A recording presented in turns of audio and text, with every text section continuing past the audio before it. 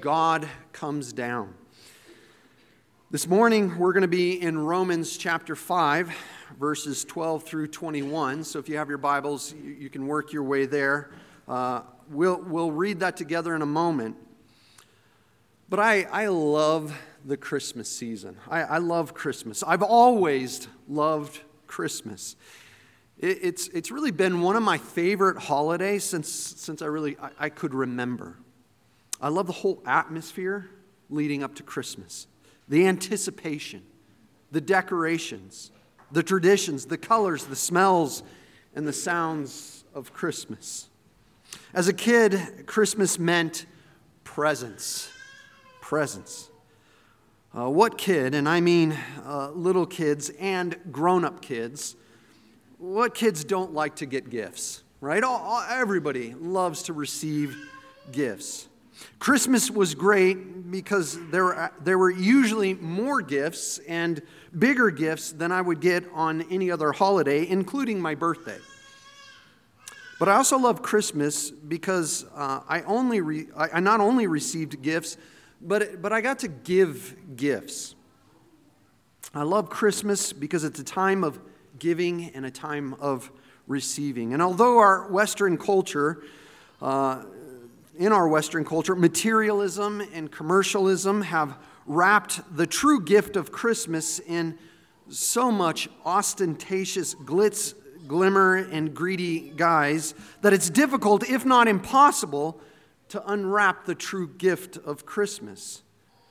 This morning, I don't want to take away the charm of anticipation that Christmas Day brings, but I want to remind us about the true gift of Christmas. In fact, I want to remind us that God is the originator of all good gifts. The gifts we give at Christmas are meant to remind us of the greatest gift the triune God gave us on that first Christmas. So, out of honor for God's word, which is a gift to us from God, please open your Bibles to Romans chapter 5. And if you are able, please stand for the reading of God's word. Again, we're going to be reading chapter 5, verses 12 through 21. So please follow along in your own copy of God's word. The Apostle Paul writes, verse 12, "Therefore, just as sin came into the world through one man, and death through sin, and so death spread to all men because all sinned. For sin indeed was in the world before the law was given, but sin is not counted where there is no law. Yet death reigned from Adam to Moses, even over those whose sinning was not like the transgression of Adam, who was a type of the one who was to come. But the free gift is not like the trespasses. For if many died through one man's trespass, much more have the grace of God and the free gift by the grace of that one man, Jesus Christ, abounded for the many. And the free gift is not like the result of one man's sin. For the judgment following one trespass brought condemnation. But the free gift, following many trespasses, brought justification. For if one man's trespass, death reigned through that one man, much more will those who receive the abundance of grace and the free gift of righteousness reign in life through the one man, Jesus Christ. Therefore, as one trespass led to condemnation for all men, so one act of righteousness leads to justification and life for all men. For as by the one man's disobedience the many were made sinners, so by the one man's obedience the many will be made righteous. Now the law came in to increase the trespass, but where sin increased, grace abounded all the more, so that as sin reigned in death, so grace might reign through righteousness, leading to eternal life through Jesus Christ our Lord. May the Lord continue to bless the preaching and hearing of his word. You may be seated.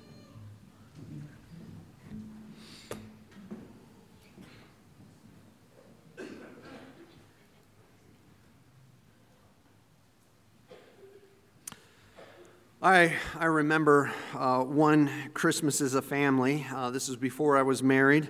My family and I, we went down to Arizona to celebrate Christmas with my mom's extended family, right? My grandparents had a condo in Arizona. They were snowbirds, and they had a place in Arizona, and the whole entire extended family decided to enjoy Christmas together in Arizona. Now, at the time, I was a selfish junior hire, and I wasn't particularly excited about this Christmas because of the hubbub of the family reunion.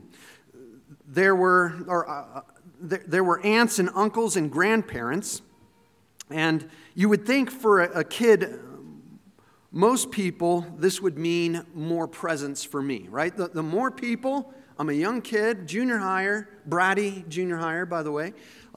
It meant more presents, and that would be very exciting, right? Well, that wasn't the case for me. For me as a selfish junior hire, it meant that these aunts and these uncles, they didn't really know me, right? They didn't know me, and that also meant they had no idea what I would want for Christmas. And I tend to be pretty particular. Just ask my wife. Actually, it seemed to me at that age and that stage of life that aunts, and don't take offense to this. Remember, I'm qualifying. I was a selfish teenager, right? Junior hire.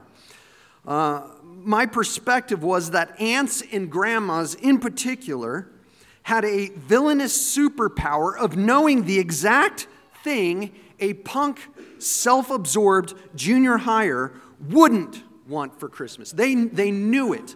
They knew that one thing. I didn't even know what it was, but they could find it. You all know what I mean. Let me give you an example. Getting Superman jammies from my parents when I was age 5, that was awesome. Right? It came with the cape and everything. That was awesome. But getting them from my aunt when I was 15, that was not just humiliating, but cruel, right? And bear with me, this is you'll just hang in there. Getting whitey-tighties from your mom for Christmas, well, that's one thing, right? That's disappointing as it is. I'm sorry, moms, if you bought underwear for your kids. That was the worst. But it's a whole nother thing when at a family reunion, you get a package of multicolored whitey-tighties, if you can even call them that, from an aunt who then you have to open in front of everybody because we're taking turns opening presents, and everybody watches as you open the whitey-tighties, except they're not white. They're definitely tight, but they're not white, right? And opening it. And then, of course, you have that's embarrassing enough, but you have to have that one wise Alec uncle, that has to speak up and says, hey, you should try them on. Show us to a 15-year-old, right? That Christmas was not one that I care to remember. I'm still seeing my therapist about that one. Have you ever gotten a gift you didn't want? Maybe a gift you didn't expect, but then it turned out to be the exact gift that you needed? These are the kinds of gifts that God gives to us. Not often does He give us gifts that we want, right? And thank the Lord that He doesn't, right? I remember as a kid, I wanted to be famous. I am so thankful. I would be a horrible famous person. It would destroy my life and probably a lot of other people's lives, right? Thank God He doesn't give us what we want, but He gives us what we need. Today I want to use Romans 5 in conjunction with a number of other passages to consider God's greatest gift to us.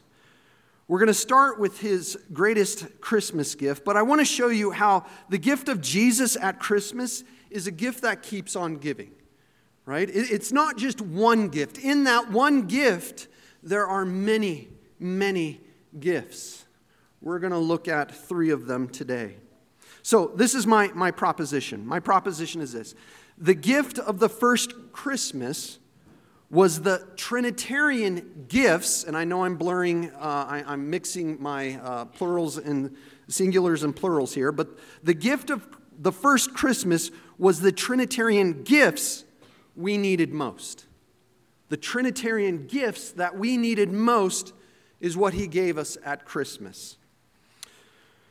We are in as I already mentioned, the 4th sermon of our Advent series. Again, our series has been considering Christmas from the perspective of redemptive history, looking at how God has come down throughout redemptive history. We started in Genesis with creation in the fall, then considered God's coming down in the Old Testament through his covenant relationships with the forefathers of faith: Noah, Abraham, Moses, David. Last week, we considered the necessity of the virgin conception and birth of Jesus as the means for God coming down in Christ. This week, I want to take us from incarnation to new creation, right? We're going to go back to the incarnation, and I want to consider it after the virgin birth and end up with the new creation. So I'm tipping my hand a little bit as to where we're headed, but I want you to see this explicitly as we wrap this series up. So, my first point is this. The first gift of Christmas is the person of the Son. The first gift of Christmas is the person of the Son. Now, if you remember, my proposition is the Trinitarian gifts. What we're going to see is there are 3 gifts that we're going to be looking at today, and each one of them is a gift from a person of the Trinity. Right? The first one is from the second person of the Trinity, the person of Jesus. Romans 5 has been called the tale of 2 men. Because in our passage, Romans 5, 12 through 21, Paul contrasts Jesus with Adam. In the sermon last week, we considered the necessity of Jesus' virgin conception. If you remember, I pointed out that Luke's language in chapter 1 of his gospel is reminiscent of God creating sacred space in Genesis 1. Mary's womb and creation are presented in parallel as sacred spaces. And in each of these spaces, God uniquely forms a man. At creation, Adam is formed from the dust of the ground. In Mary's womb, the second person of the Trinity takes on flesh in the person of Jesus.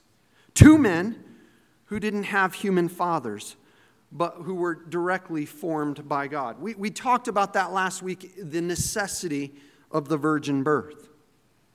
Paul says at the end of verse 14 in our text today, he says, Adam was a type of the one to come, pointing to, referencing, suggesting Jesus. Adam was a type of the one who was to come. That is Jesus. Jesus, in other words, is the second Adam. But why was a second Adam needed?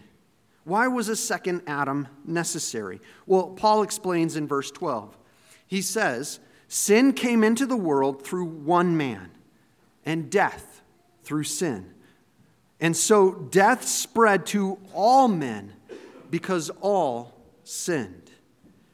Adam's name, if you didn't know this, and I'm sure we've talked about it before, Adam's name literally means humanity. In Adam, the first man was, so to speak, the potential, in Adam, was the potential of all who would follow, right? In Adam's loins was the potential. Everybody that is came from Adam. The potential, Adam has the potential for all people. Adam was our head. He was our representative, our progenitor, our first forefather.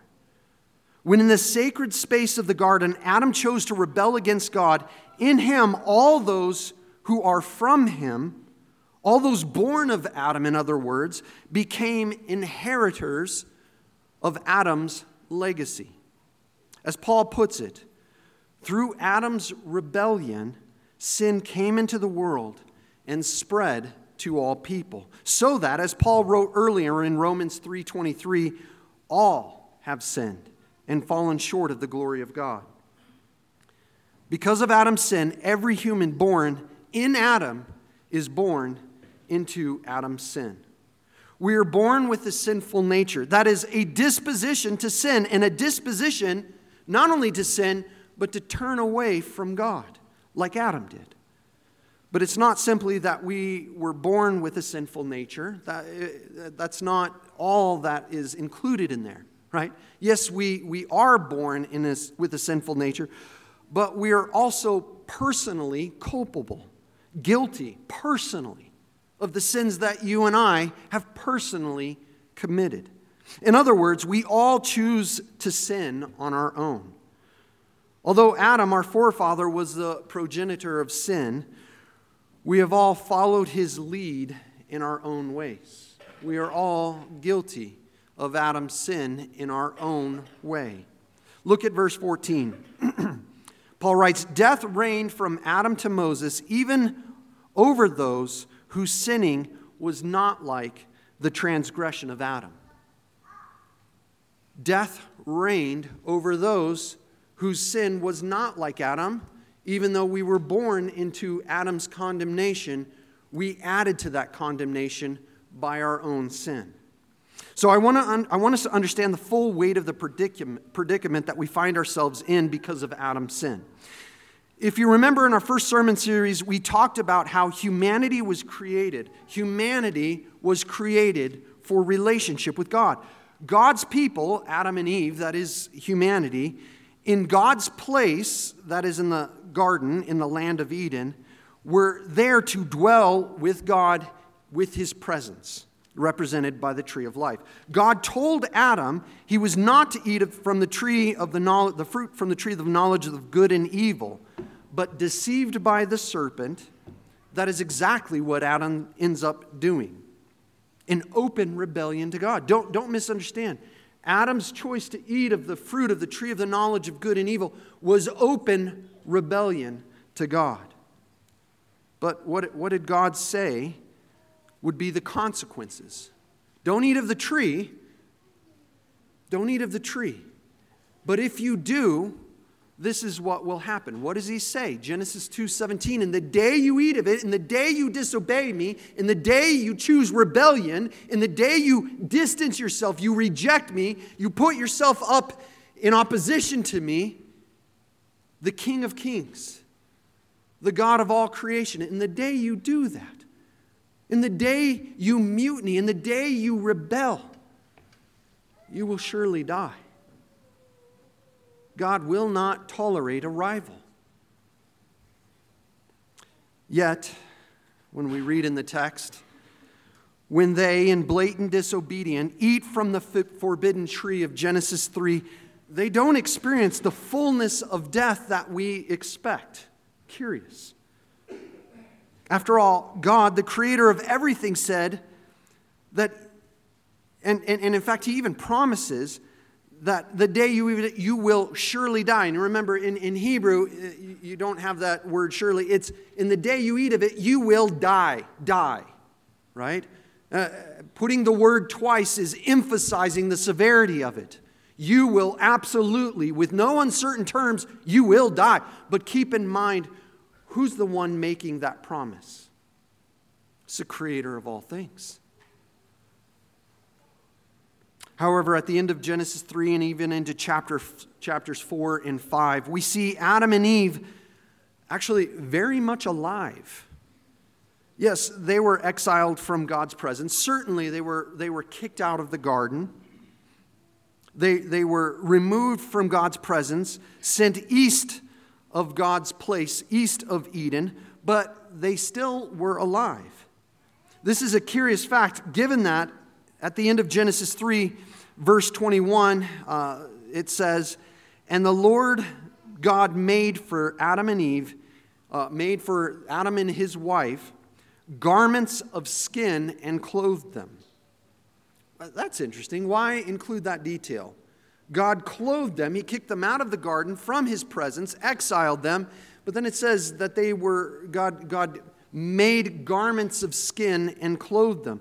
This is interesting because on the day they ate from the tree that God commanded them not to eat from, promising them that if they did, they would surely die, on that very day, the first couple didn't die. But something else did. Adam and Eve are clothed in dead animal skins.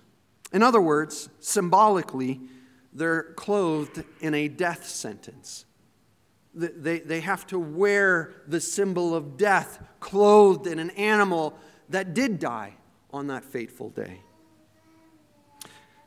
So an analogy can be helpful here. Picture the fall, the rebellion, Adam and Eve's fall, in legal terms.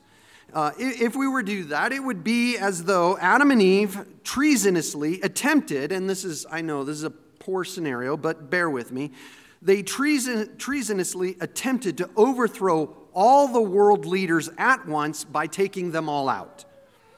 Of course, it was a foolish thing for them to think that they could do.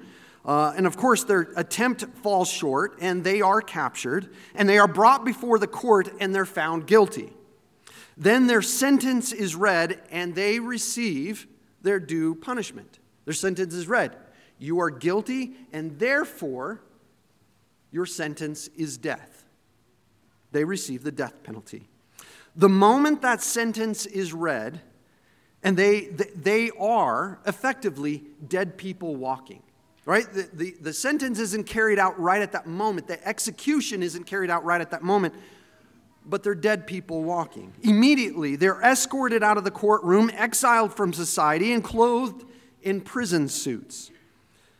But they don't get normal prison suits. They get prison suits that identify them as ones who are on death row. In a sense, they have a daily reminder of their death sentence because their prison suits stand out. We're those that are condemned to death. They're not dead yet, but they're as good as dead.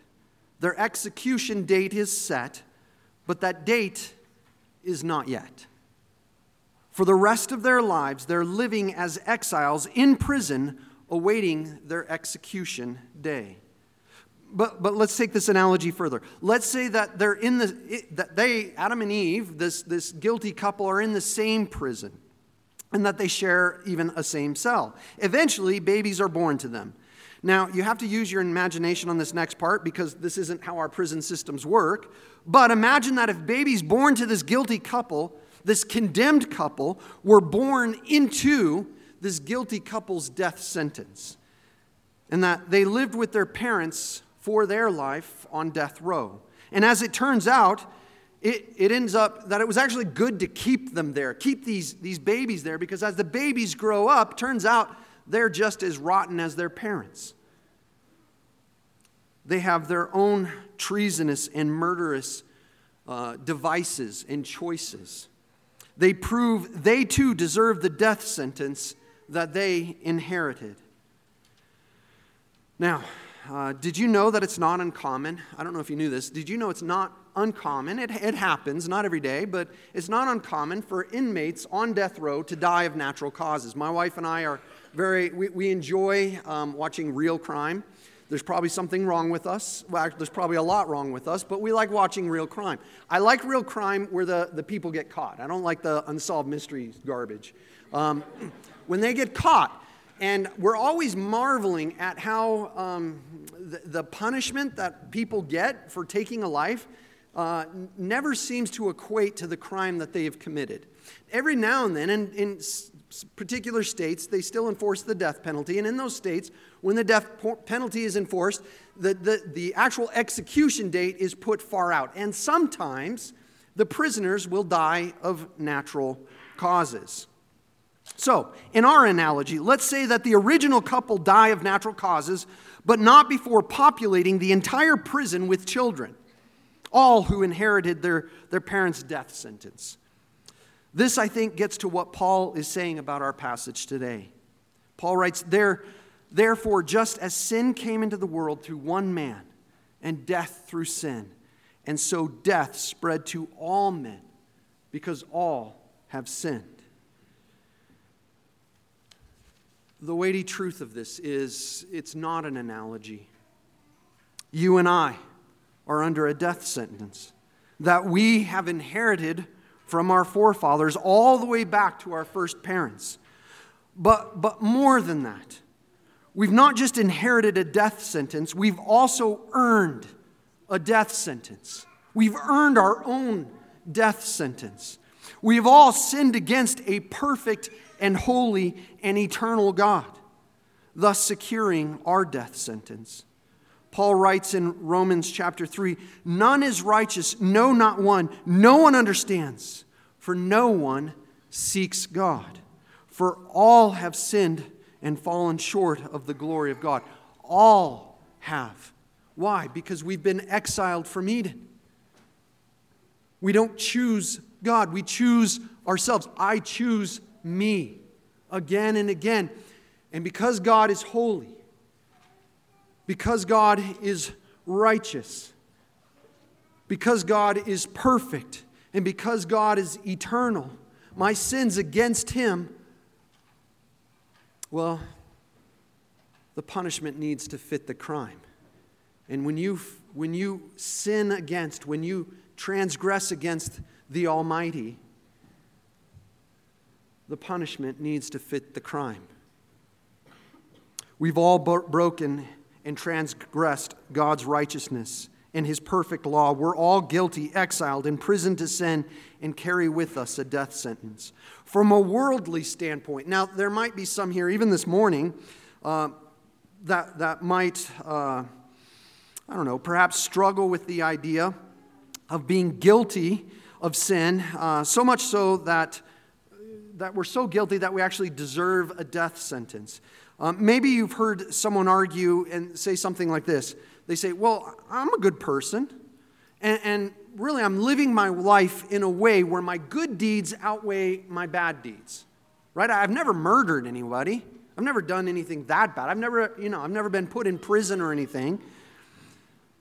But get this, the problem with that logic is that we're measuring, when we say these kind of things, we're measuring our sin against other sinners. So I'm not a bad person. I'm not as bad as that guy or that guy or that guy or that gal, and I've never killed anybody. We're measuring sin among sinners. We can always find someone who is worse than we are.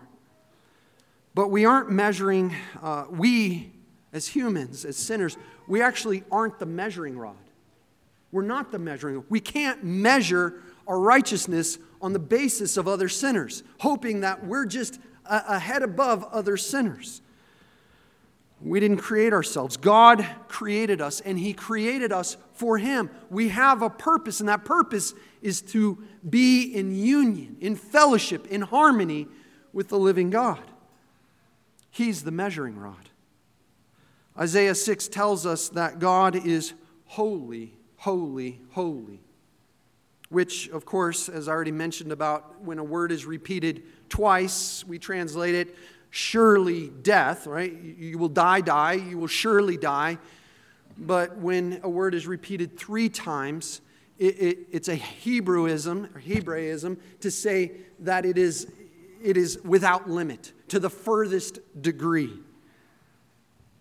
In other words, God in His holiness is without limit. There are no boundaries. There is no limit to God's holiness. It extends, if we were to think about it in measurable, temporal terms, it goes forever. There is no end to it. But not only is God holy, we're told throughout Scripture that God is eternal, that He has no beginning and He never ends.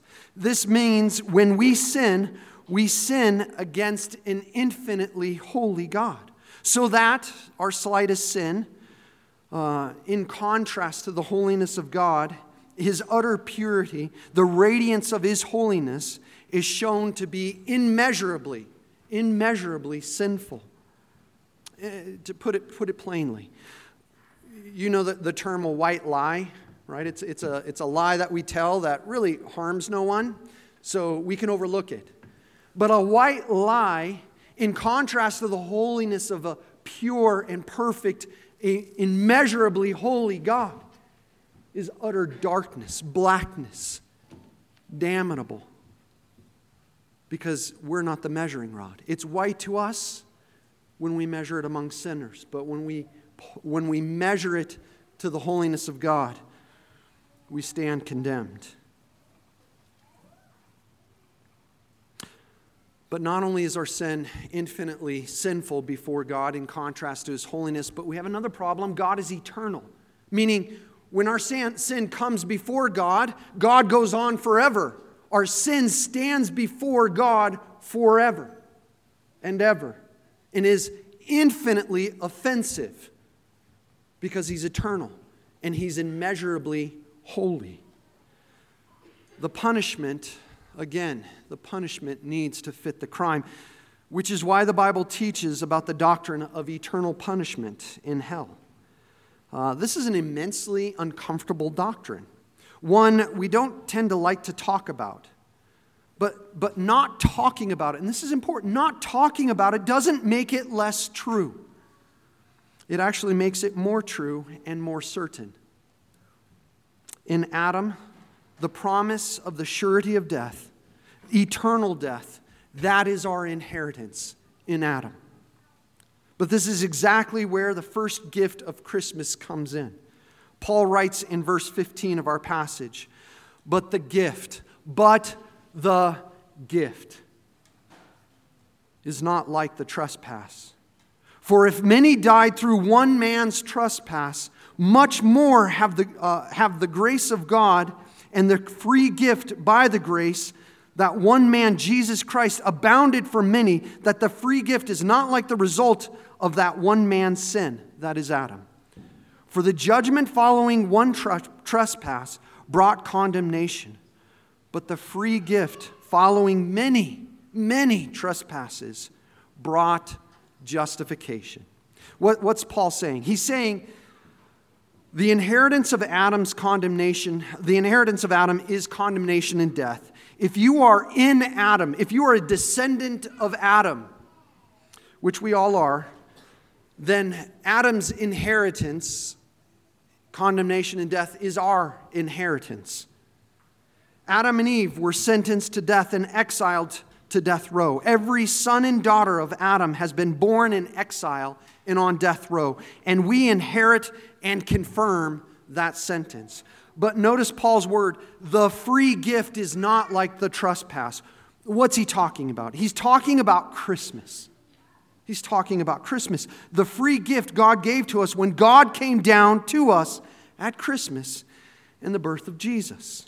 The second person of the Trinity. He came down to us, wrapped in human flesh, fully God, fully man. In our analogy, and this analogy begins to break down quickly, but in our analogy, this would be like the judge who issued the sentence somehow entered into Adam's condemnation, entered into these prisoners' condemnation, entered into this condemned family through natural birth, but was able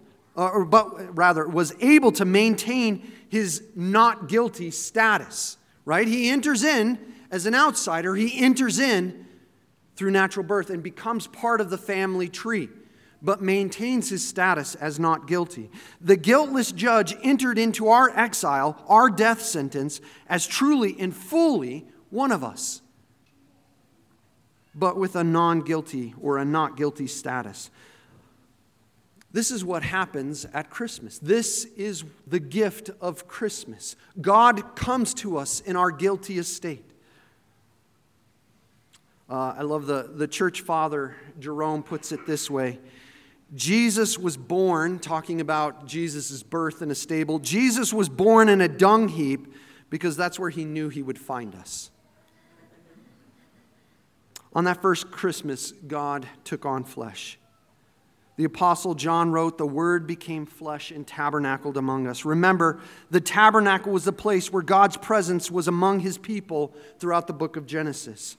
Jesus tabernacled. Jesus came down. The second person of the Trinity came down.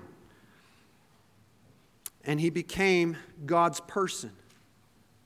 He became the place where God's presence most fully dwelt.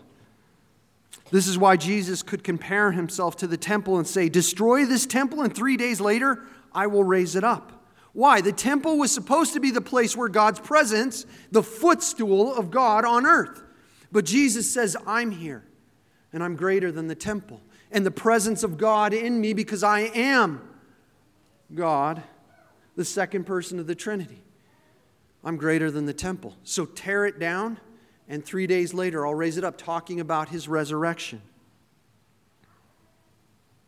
But not only was Jesus the place of God's presence, but he was God's person. Jesus is the second Adam. Only Jesus and Adam, as I've already mentioned, didn't have biological fathers. The only two men in history to not have biological fathers. Their father was God. Only Jesus and Adam experienced sinful humanity. Only Adam and Jesus have truly experienced what it means to be perfectly, fully, completely human, and to bear the image of God completely. Only they. C.S. Lewis says, all of us, because of our sin, we are all subhuman. Right? Because we don't live up to what we were created to be. We're subhuman. Only Adam and Jesus and Eve lived the fully human life. They bore the image of God perfectly. Yet Adam sinned and inherited death. Jesus, the second Adam, never sinned. Only Jesus truly lived a fully human life, and as it was always intended to be lived, in vital union with the Father. You might say, good for Jesus, but what does it have to do with me? How does that gift translate to me? This is the important part, of course, to understand. Adam's inheritance was death. Descendants of Adam, their inheritance is exile from God and his death sentence. But then enters Jesus, who does not have Adam as his father, but is still born of a woman, and so participates actually in Adam's line. Jesus was like Adam before the fall, without sin and blameless before God. God the Son entered Adam's family tree and lives the life Adam and all of us were created to live. A life of obedience and unbroken fellowship with the Father. In one sense, Jesus is a truer Adam than even Adam was himself. Therefore, as the second Adam, Jesus was uniquely able to take Adam's death sentence and to completely satisfy it. Paul's words in our passage, verse 18, says, "Therefore, as one man's trespasses led to condemnation for all men, so one man's act of righteousness, Jesus, led to justification for all men." Death was inaugurated in Adam, but that death, the day you eat of it, you will surely die. God delayed that, said, your death sentence is still to come. And he waited until Jesus showed up on the scene. And Jesus consummated the death sentence laid on Adam and his descendants. Right? Jesus fulfilled Adam's sentence to the fullest. He completed. He paid the price. He was executed, so to speak, in the fullness of God's wrath was poured out on him. And what I want you to understand is that Adam's line came to an end. The sentence of Adam's death came to an end in the person of Jesus on the cross. The guilt that Adam had was borne by Jesus on the cross. It ends Adam's death sentence. That's really good news. That's really good news. But there's more. Not only did Jesus lay to rest the inheritance of Adam, but as the second Adam, and this is where it changes everything, Jesus rose from the dead. He rose from the dead. He came to life again as the second Adam, a new line, right? And as the second Adam, he's established a new family tree, a family tree that is based on Jesus, and Jesus' resurrected life Jesus inaugurated a new humanity with a new heritage, a new inheritance. This is the gift of Christmas. So here's the thing, right? That's good news. Like Jesus brought Adam's death sentence to completion. That doesn't have to be paid anymore. But here's the problem. This is why Jesus, John 3:16, for God so loved the world that he sent his only Son, his only begotten Son, that whoever believes in him shall not perish but have eternal life. Jesus in John's gospel goes on to say, but whoever doesn't believe in him remains under judgment. In other words, who's your father? Adam or Jesus? This is the question of the gospel. This is the question of Christmas. This is the gift of Christmas. Who's your father? Of what line do you belong to? Because whoever your father is, that's whose inheritance you will receive. If you don't turn from Adam, if you don't renounce Adam, if you don't move away from Adam and renounce your lineage in Adam, if you don't do that, you're still, as Scripture says again and again, you're walking by the flesh. And you're still saying, you know what? Jesus came, paid the penalty, but you know what? I don't want to accept that. I'm going to pay the penalty myself. You're still under Adam's condemnation. And until in faith do you say, and you say, I can't pay it. I am going to trust that Jesus paid the penalty for my sin. My judgment, my death sentence, Jesus has paid it. I trust Jesus. I trust his death. I live as though Jesus' death was true. And not only that, but I live as though Jesus is alive. Which gets us to our second point. Although I'm running out of time, so we're only going to I'll mention them quickly. The second gift of Christmas is the power of the Spirit, right? I'm going to go off notes here. What do I mean by that? Well, we looked at Luke chapter 1. Jesus was conceived by the Holy Spirit. Matthew affirms this in his gospel narrative. He says Jesus was conceived by the Holy Spirit. Jesus was conceived by the Holy Spirit. Jesus, at his baptism, the Spirit visibly came on him. John says in his gospel that John the Baptist says, and I saw it, I knew he was the Messiah because the Spirit remained on him. Then Jesus, led by the Spirit into the wilderness, was tempted. But he leaned on the Spirit of God and did not give in to temptation like his forefather. Then Luke says, from there, Jesus, filled with the Holy Spirit, went into Galilee and began his teaching ministry. What's that saying? It's saying that Jesus is the Spirit-filled man, right? Isaiah 11, Isaiah 42, Isaiah 61 prophesies. How are you going to know who the Messiah is? There were lots of Messiah, a lot of people throughout Israel's history that said, I'm the Messiah. How were you to know who the Messiah was? Do you know? Well, Isaiah tells us 3 different times. He says, the Messiah is the one on whom the Spirit of the Lord rests. The one who does Spirit-filled things, who heals the blind, who sets the captives free, who declares proclamation, this is the day of the Lord. Jesus was the Spirit-filled man. Now, this is important because at Christmas, Jesus was conceived by the Holy Spirit. We talked about this in the necessity of the virgin birth. But this matters to you and it matters to me. Because if Jesus only paid Adam's sin, that would be great, but we'd still have no hope because we would go right back to sinning. Right? But here's the thing. Scholars recognize, and I think we can see this in the gospel accounts, Jesus lived a sinless life. We're told that in the book of Hebrews. He lived a sinless life. You and I do not. Jesus lived a sinless life. Do you know how he lived a sinless life? We would talk about this in my classes at college, and students would most often say, well, he's the second person of the Trinity. He couldn't sin. Okay, I don't disagree with that, But that's not what the Gospels tell us why Jesus lived a sinless life. The primary reason, according to the Gospels, according to the Bible, that Jesus lived a sinless life is because he walked by the Spirit. He walked by the Spirit. He was a Spirit-filled man who walked by the Spirit. Right? Galatians 5:16.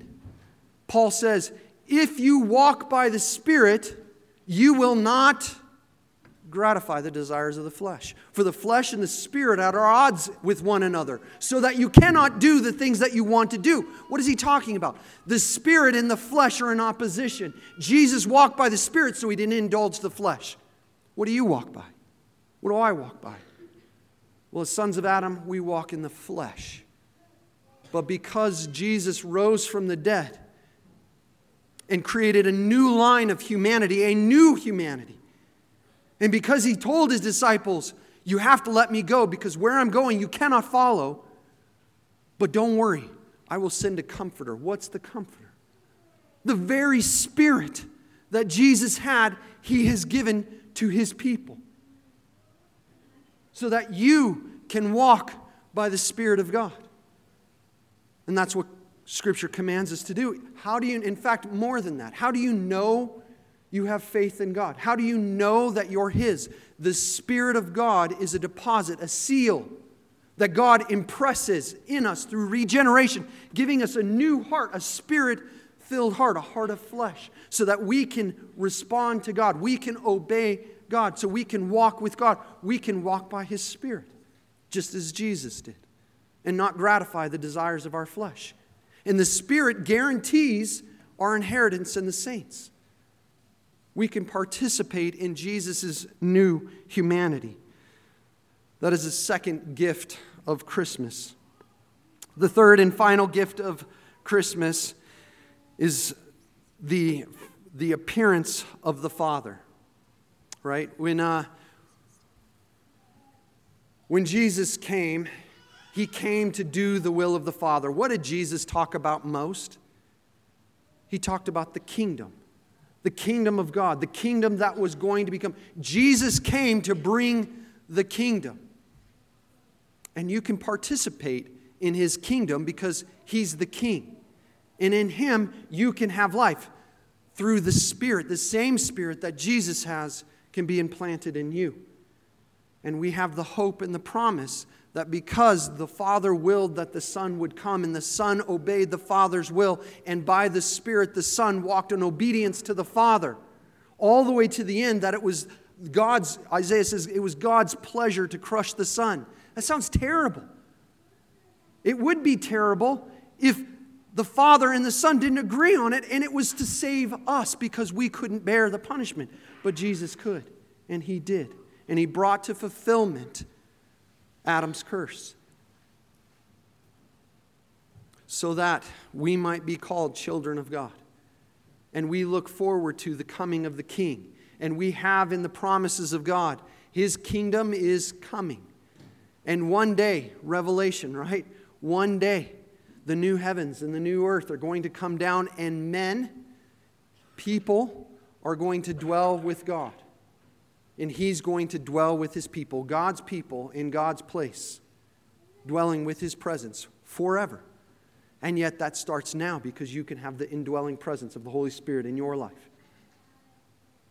That is the gift of Christmas. So this Christmas, as you're giving gifts to one another, remember the gift that God has given that has paid the debt, that has set you free, that you might be in Christ and might have new life in him. And rejoice. Rejoice.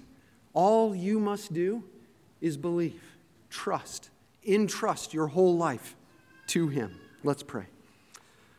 Father, we thank you that you have not left us alone, but you have broken into our sin, broken into our rebellion. God, you have purchased us from the dominion of darkness, and you have transferred us to the kingdom of your Son in the light. God, I pray that you would help us to be a people, that you would give us faith, because faith comes from you. That you would give us faith, that you would open our eyes to see the truth of who you are. Lord, open our eyes to see the truth of who we are in relationship to you. And then give us the strength and the courage and the humility to repent of our own righteousness, of our own works, of our own deeds, that we might entrust ourselves to the living God in Jesus. God, we pray these things because we need them. And I just thank you that you're a good God who gives generously and abundantly. So, Lord, help us to unwrap the present this Christmas, that is Jesus, and to delight in his goodness for eternity. In Jesus' name, amen. I'd like to invite